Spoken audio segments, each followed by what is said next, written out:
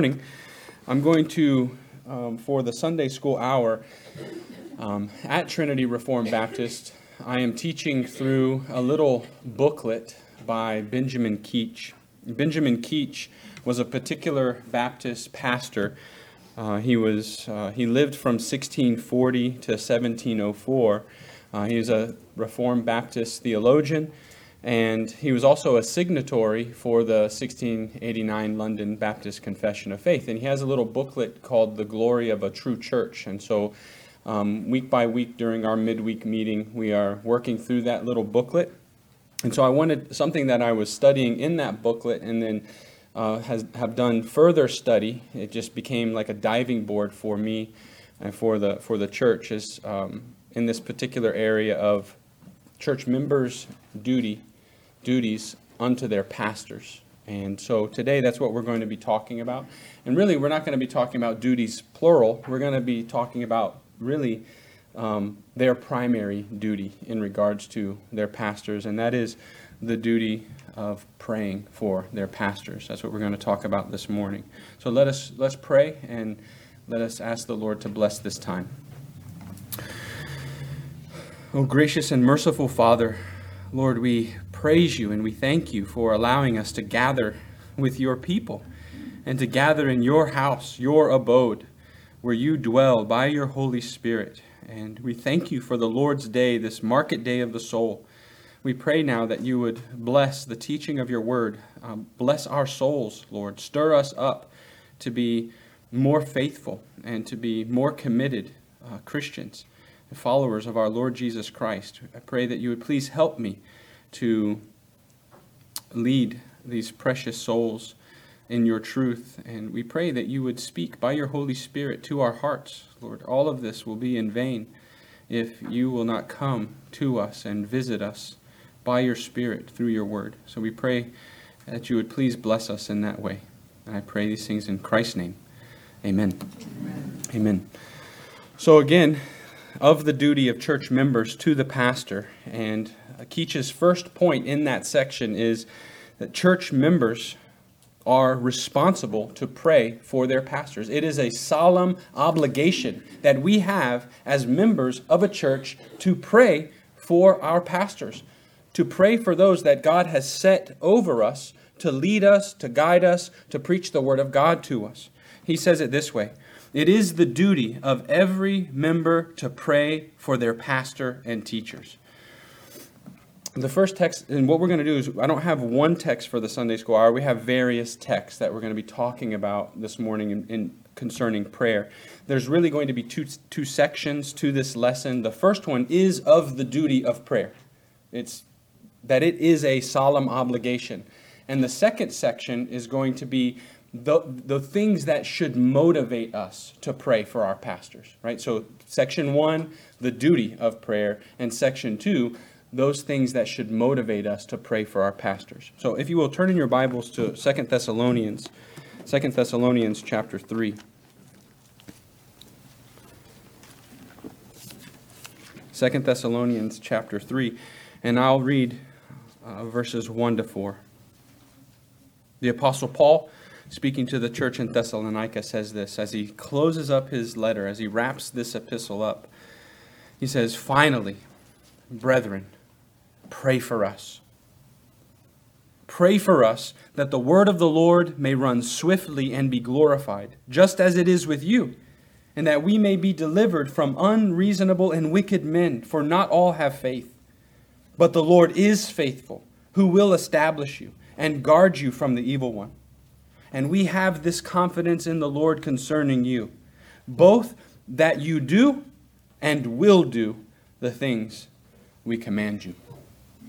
Just think of the Apostle Paul, right?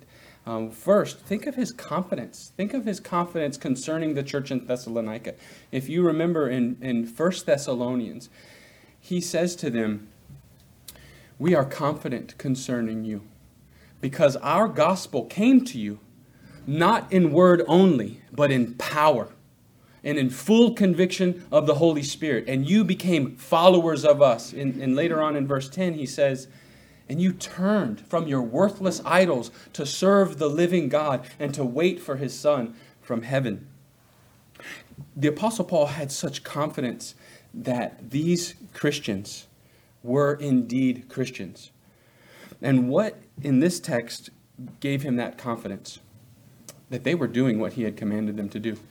They were doing that. That was their practice and their pattern. And not only that they had been doing it, but he was assured, his heart was confident that they were going to continue to walk in the ways of God in which he led them. And what did he just tell them to do? What did he just tell them to do? Pray. He told them to pray. But specifically, pray for us, he says. And then there's two things that and you'll see a refrain in these texts that we're going to look at. He asks them to pray. He commands them. It's interesting with the Apostle Paul. He comes like with empty hands as a beggar, pleading for prayer, but he also comes as an apostle with authority, commanding them to pray. And he said he wants them to pray about two things which concern them and their gospel ministry. First, that the word of the Lord may run swiftly and be glorified. Now, he saw what God does with his word in the hearts of people. He saw that in the Thessalonians, right? They became followers of the Lord Jesus Christ. They became followers of the Apostle Paul in joy, in confidence, and in sufferings. And he saw how the word of God worked repentance in their hearts and faith in the Lord Jesus Christ, right? Repentance toward God and faith in the Lord Jesus Christ. He saw what the word of God does when the Holy Spirit takes it and drives it home, when the word of God runs swiftly. In other words, Paul knew that he could do nothing. He could do nothing without God blessing his ministry. And so he pleads, pray that the word may run swiftly and be glorified. And then second, he asks that he commands them, he pleads with them to pray that they would be delivered from wicked and unreasonable men. Keach goes on to say, again, Paul says, pray also for us that God would open unto us a door of utterance to speak the mystery of Christ. And prayer was made for the Apostle Peter without ceasing by the church. So Keach takes these two examples, one from Colossians chapter 4. We'll talk about that passage later, but then he also brings up Acts chapter 12. If you'll turn in your Bibles to Acts chapter 12, and we'll read verses 1 to 7, Acts chapter 12. Now, I want you to think about this passage of Scripture and its import or correlation to our regularly called meetings where we pray corporately as a church. Think about this text of Scripture in correlation or the import that it should bring into our minds when we gather with the people of God to pray corporately. Acts chapter 12, verses 1 to 7. Remember, what are we talking about now? The duty of prayer. Like the Apostle Paul in 2 Thessalonians chapter 3 commands them, pray. The Thessalonians and us, by the Holy Spirit, through Paul to the Thessalonians, commands us to pray for our pastors. Acts 12, 1 to 7. Now about that time, Herod the king stretched out his hand to harass some from the church. Then he killed James, the brother of John, with the sword. And because he saw that it pleased the Jews, he proceeded further to seize Peter also. Now, it was during the days of unleavened bread. So when he had arrested him, he put him into prison. And then he delivered him to 4 squads of soldiers to keep him, intending to bring him before the people after Passover. Peter was therefore kept in prison. But constant prayer was offered to God for him by the church. And you notice, it does not say, the people of God came to Herod with pleas for mercy. No, that's not what the church did. They did not come and offer petitions to that wicked king. No, they went to the King of the universe, who is over all kings. And prayer was offered to God for Peter by the church. And when Herod was about to bring him out, that night Peter was sleeping, bound with 2 chains between 2 soldiers, and the guards before the door were keeping the prison. Now behold, an angel of the Lord stood by him, and a light shone in the prison, and he struck Peter on the side and raised him up, saying, Arise quickly. And his chains fell off his hands. This is an amazing miracle. And what was the means that God used to call down that miracle and blessing upon the church, no doubt, and especially upon Peter, who was about to lose his head for the gospel? You can put yourself in their shoes. Put yourself in their shoes. Imagine that one of your pastors, or you have 3 pastors, imagine that 2 of your pastors are taken captive because of their faithful preaching of the gospel by the government. And one of them is killed. One of their lives are taken. You can imagine how that would shake you, how that would test your faith. And imagine there's still one who is alive there in prison. What would you do? What would you do? Would you go to the government, or would you go to your knees? Here, the people of God, and we're told later on in the book of Acts that when Peter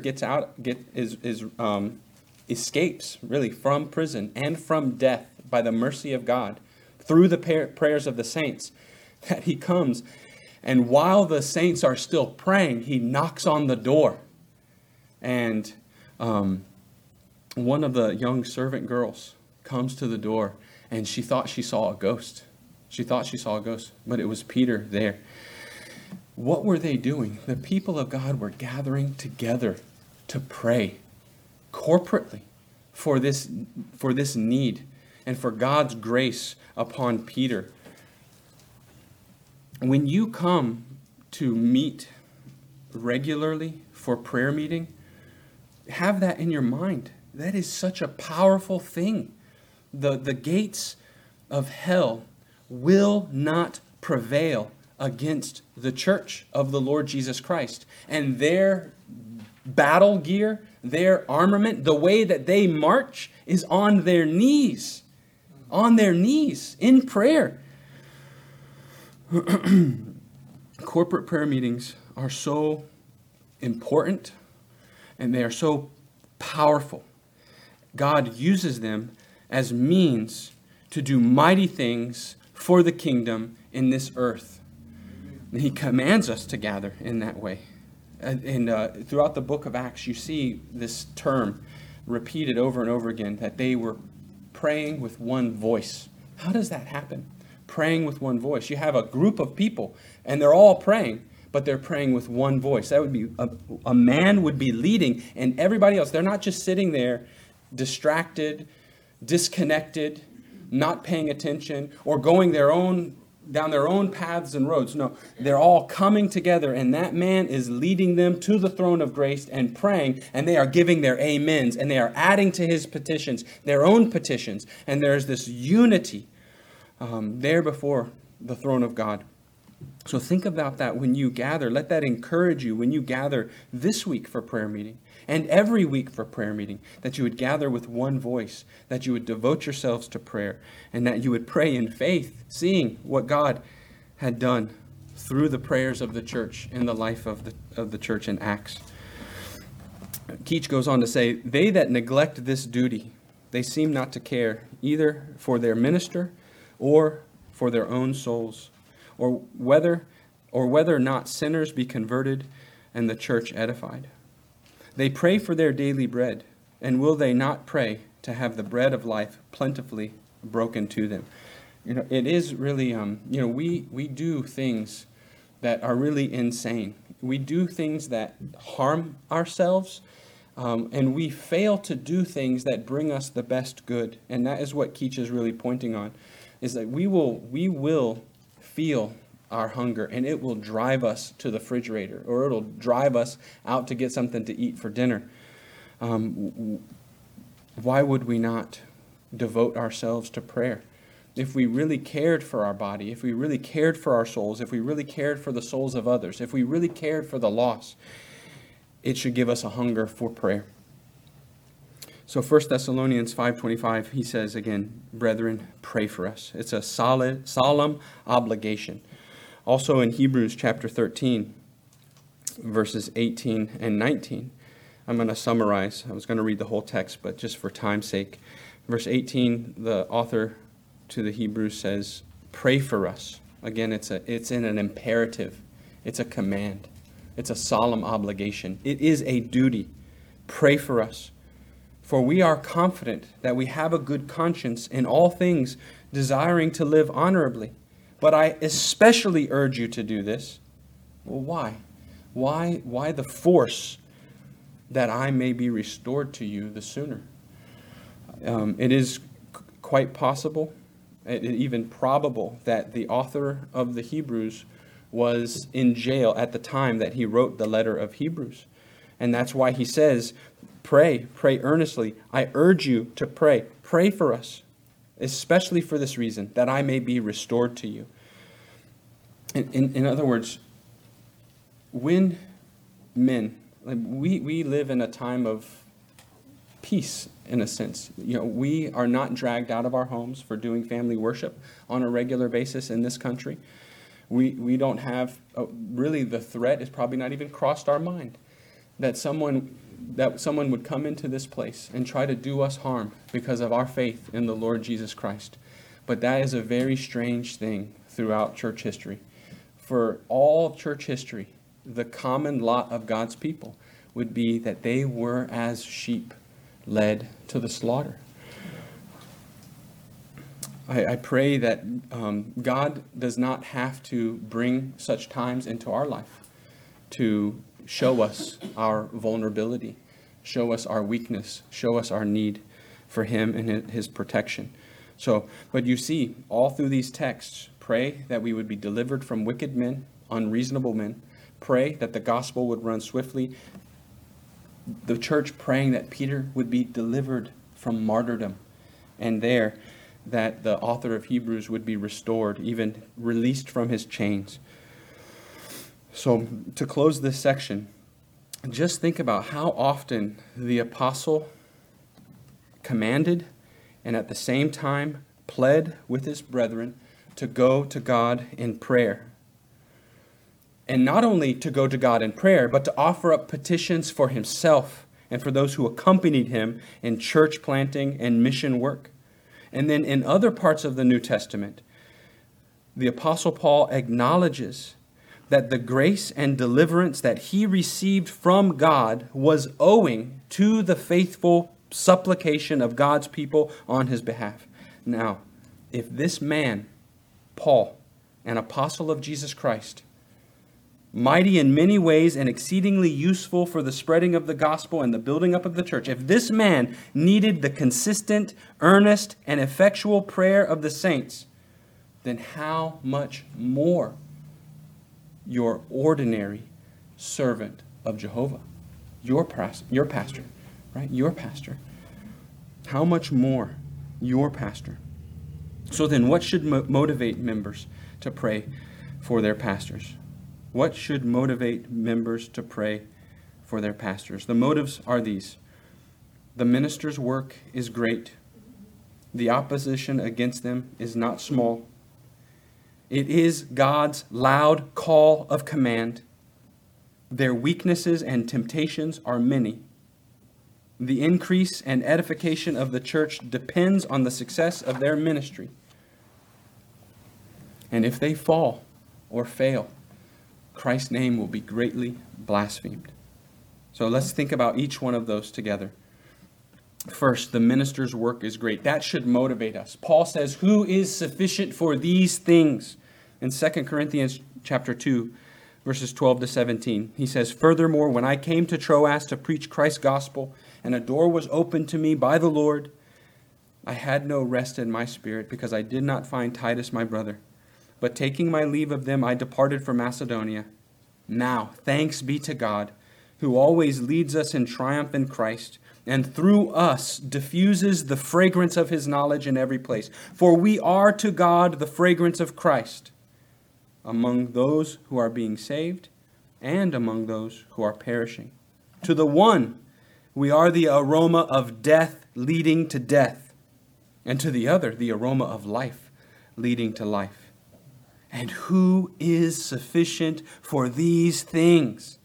For we are not, as so many, peddling the word of God, but as from God, we speak in the sight of God in Christ. And then he goes on to say, but our sufficiency is from God. Our sufficiency is from God.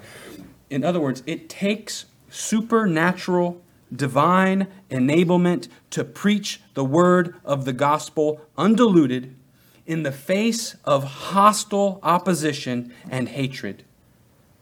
To those, just think about what Paul says here, to those who are perishing, it is like the stench of a rotten corpse. You can imagine the smell of death, the aroma of death. For a man to, in his evangelism, to preach the gospel to one who is perishing, or even in the church to one who is perishing, who has no heart for Christ or no heart for the truth. Who is sufficient for that? If you're not going to peddle the word and speak so as to itch the ears of men, if you were called to do such things, you would say with the Apostle Paul, who is sufficient for these things? Who is sufficient? His work is so great. Therefore, pray. Pray for him. Pray for him. Pray for them. Second, the opposition made against them is not small. 1 Corinthians 16, verse 9. I'll start in verse 8. Paul says, but I will tarry in Ephesus until Pentecost. Verse 9, for a great and effective door has been opened to me. You see that refrain, right? That the word of God may run swiftly. A door was opened to me for the gospel, that I may speak as I ought to speak, the mystery of Christ. He says here, for a great and effective door has opened to me. Oh, that's great, Paul. That's wonderful. Everything is good. Smooth sailing seas. But then he says, and there are many adversaries. A great and effective door. Whenever there is a great and effective door opened for the gospel, you know what you're going to have? You're going to have those who have been appointed to everlasting life, who will receive the word, and you have others who will say, what is this babbler saying? This man is insane. He is crazy. A great and effective door has been opened to me, and there are many adversaries. Whenever you do the work of the Lord, you're going to have both of those. And their opposition, I'm sure you have all seen over the years of your Christian walk. You've even seen things that have reminded you of that woman who was sitting in the synagogue for all of those years when Jesus came. They all found out that there was a devil in her. And she stood up and she said, we know who you are, the Holy One of Israel. Have you come here to punish us before our time? And it'll happen in churches as well. So motive three, God's loud call, as well as the call of ministers themselves, is for the saints' continual prayers and supplication for them. In other words, God commands us to. That should motivate us. The law of God, we have been redeemed. We're not those who walk according to the flesh, but according to the Spirit. And what does the Spirit do in us? But enable us to keep the righteous requirement of the law. And the law is not an evil thing. It is not a bad thing. The law of God is good. It is holy. It is just. And the law of God should motivate us because he commands us to pray and to pray for our pastors. Listen to Colossians chapter 4, verses 1 to 4. Masters, give your bondservants what is just and fair, knowing that you also have a master in heaven. Verse 2, continue earnestly in prayer, being vigilant in it with thanksgiving. Meanwhile, praying also for us, that God would open to us a door for the word, to speak the mystery of Christ, for which I am also in chains, that I may make it manifest as I ought to speak. There is great temptation for a Christian and for a pastor or a preacher to speak in a way that they ought not speak, to hold back, to give into cowardice or the fear of man, and not to speak with confidence. Even their own doubts of things can strip them of the confidence and boldness that they need to speak the word of God with. And what is Paul pleading with to keep him from that temptation? Pray. Pray. Pray for us.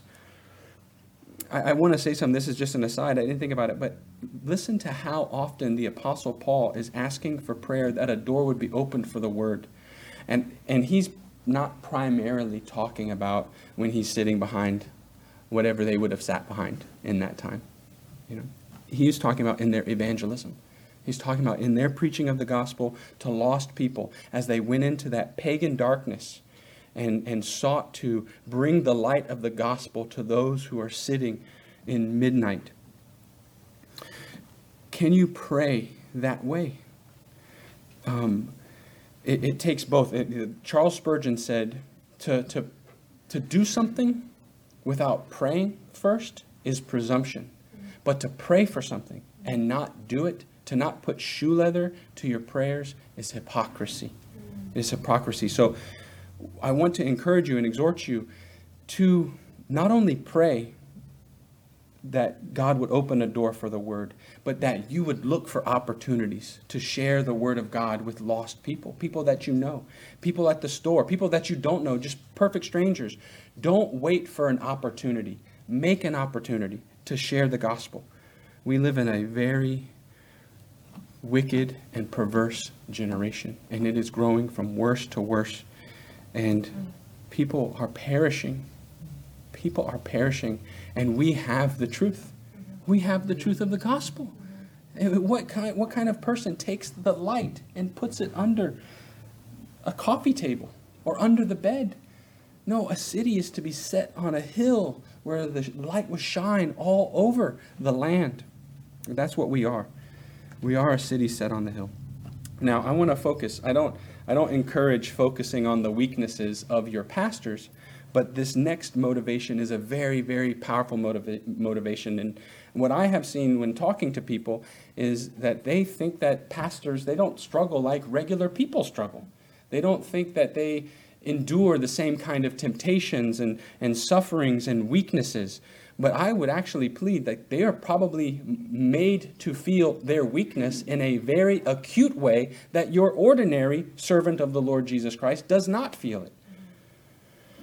So think about their weaknesses and temptations. They are many, and that should motivate us to pray for them. 2 Corinthians chapter 4. Paul says, but we have this treasure, and he's talking about the gospel again. We have this gospel message, this treasure, this mystery of Christ, this light.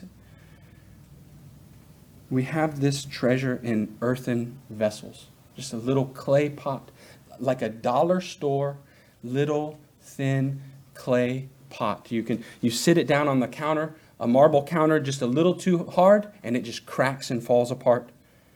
Fragile. We have this treasure in earthen vessels that the excellence of the power may be of God and not of us. Listen to Gardiner Spring. He has this little booklet called An Earnest Plea for Pastors. And in it he says this, and who and what are ministers themselves? Frail men, fallible, sinning men, exposed to every snare, to temptation in every form. And from the very post of observation they occupy, they are an easier target for the fiery darts of the foe. They are not trite victims. Another way of saying, they are not victims of little importance. They are not trite victims the great adversary is seeking when he would wound and cripple Christ's ministers. One such victim is worth more to the kingdom of darkness than a number of common men. For this very reason, their temptations are probably more subtle and severe than those encountered by ordinary Christians. The devil's looking like a military man in battle would be accustomed to looking for. He would be looking for the red stripe around the arm, or he would be looking for the medals, or he would be looking for a particular type of man who is a leading man. And that's the one that he would want to take first. And that's exactly how the devil is. That is exactly how the devil is. He is going to look for the leading man, and he's going to put peculiar pressure upon him. And then he goes on to say, if this subtle deceiver fails to destroy them, that's his first goal, is to absolutely destroy them. But if he fails to destroy them, he cunningly aims at neutralizing their influence by quenching the fervor of their piety, by lulling them into negligence, and doing all in his power to render their work burdensome. Do you think about that? Do you think about that? When you think about the preaching of the Word of God every week, do you think about them throughout the week and the things that they must have to face concerning temptations and Satan's special attention upon them? If you did think about that, would that not motivate you to go to your knees and to pray for them earnestly and fervently? Not only for their well-being, but for your own well-being, for your soul's sake. How? He says, how perilous is the condition of that minister then, whose heart is not encouraged, whose hands are not strengthened, and who is not upheld by the prayers of his people. It is not in his own closet and his own knees alone that he finds security and comfort, and ennobling, humbling, and purifying thoughts and joys. No. But it is better when they also seek them in his behalf, and he becomes a better and happier man, and a more useful minister of the everlasting gospel. And let us ask ourselves, brethren, since the devil never sleeps nor slumbers, have we prayed for our pastors so as to build a hedge of protection around them and their families? How many things may they have suffered due to our neglect to bring them to God in prayer? They are weak. They are frail. The Apostle Paul says in 1 Corinthians 1, verse 27, God has chosen the foolish things of the world to put to shame the wise, and God has chosen the weak things of the world to put to shame the things that are mighty. I did a word study on just that word weak. First in the New Testament. Like what is entailed in these passages of Scripture when Paul says the weak things of the world.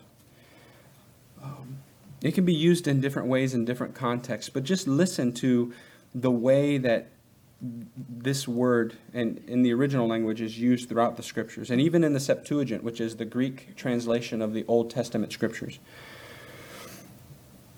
It can speak of suffering from a debilitating illness or sickness. An ill man is a weak man. It can speak of physical weakness. It can speak of relative ineffectiveness, either externally or inwardly. It can speak of a feebleness, of being ineffectual. It can speak of being without influence.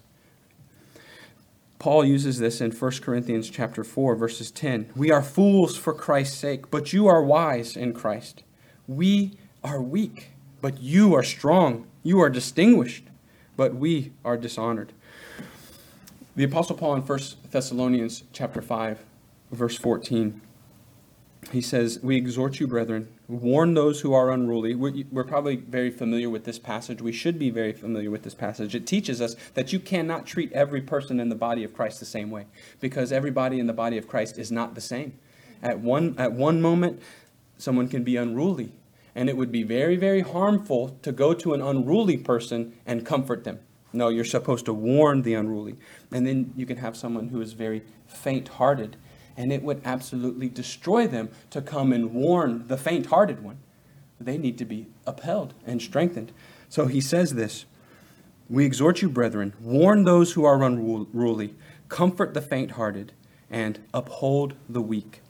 When I thought of that, upholding the weak, in regards to pastors, how that could apply to pastors, it reminded me of Exodus chapter 17, When Moses is there on the mountain and he's called to raise his staff above his hands, and as Joshua and the Israelites are fighting against the Amalekites, it was that when Moses had his arms raised up above his head that the Amalekites were being destroyed by the Israelites. The Israelites were prevailing, but as soon as he would start to drop his arms, then the Amalekites would begin to prevail over the Israelites. And then what happened? Aaron and Hur came and upheld his arms, held his arms up for him. And then Joshua routed the Amalekites. That is what we are to do for our pastors in prayer, to uphold them, to lift them up, that the gospel might prevail in this world. In the Septuagint, so Old Testament passages of Scripture that were translated into the Greek language, these same words were used in Psalm 6:2. Have mercy on me, O Lord, for I am languishing. I am weak. I am feeble. Proverbs 24. Open your mouth, judge righteously, and plead the cause of the poor and needy. And just think of the way that,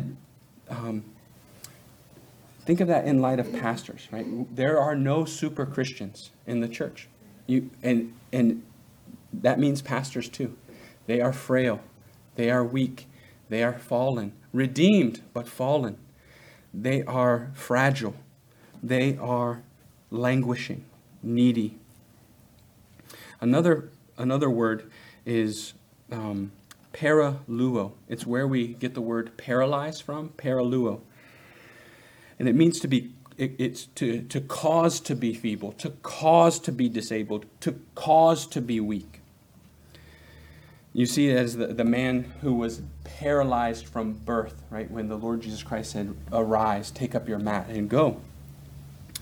In Hebrews 12, it's the word that's used to speak of strengthening the hands which hang down and the feeble knees. The paralyzed knees.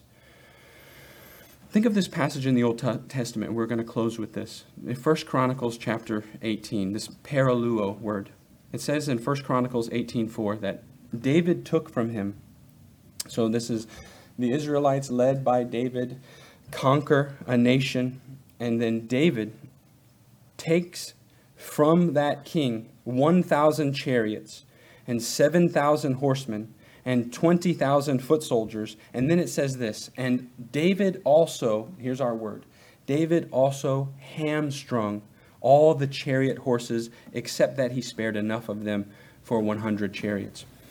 I don't know if you are aware, but to hamstring something is to take, it was the practice of a conqueror, that if there was any possibility whatsoever that their foe could use their horses against them in battle, what they would do is they would take the horses and they would sever the hamstring tendon at the back of the horse's knee to paralyze them.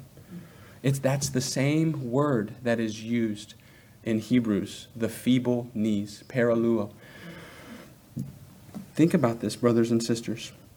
There are many things which seek to disable and hamstring your pastors on a daily basis, to paralyze them, to render them ineffective, to put them on the shelf so that they can do you no good and do this world no good. And your pastors, regardless of who they are, they will be frail men of dust. Therefore, never cease to pray for them, that their faith may not fail. What a terrible load they carry, being insufficient for the master's task. They need the help of God. They need the prayers of the saints. Let us close with that. Gracious and merciful Father, thank you for your truth, for your word. Thank you for pastors, for saving men out of this fallen race of Adam. And not only saving men, but then shaping them and fashioning them and giving them godly, exemplary character. And not only that, but giving them gifts and wisdom and a love for you and a love for your people. So as they are ready to be poured out like a drink offering on the faith of your saints. And not only that, Lord, but that you would take them and that you would give them as gifts to particular churches. Blessed are those who have pastors who love you and who love your word and who love your people. Oh God, help us to pray for them. Help us to uphold them. Help us to strengthen them in their weaknesses. Help us to honor them and esteem them and to never cease to offer up our petitions and supplications to you on their behalf. And we pray that you would use them to build your church. Use them to edify your people. Use them and their preaching, the preaching of your gospel by your Spirit, to convert the lost and add to your number daily. In Christ's name we pray. Amen.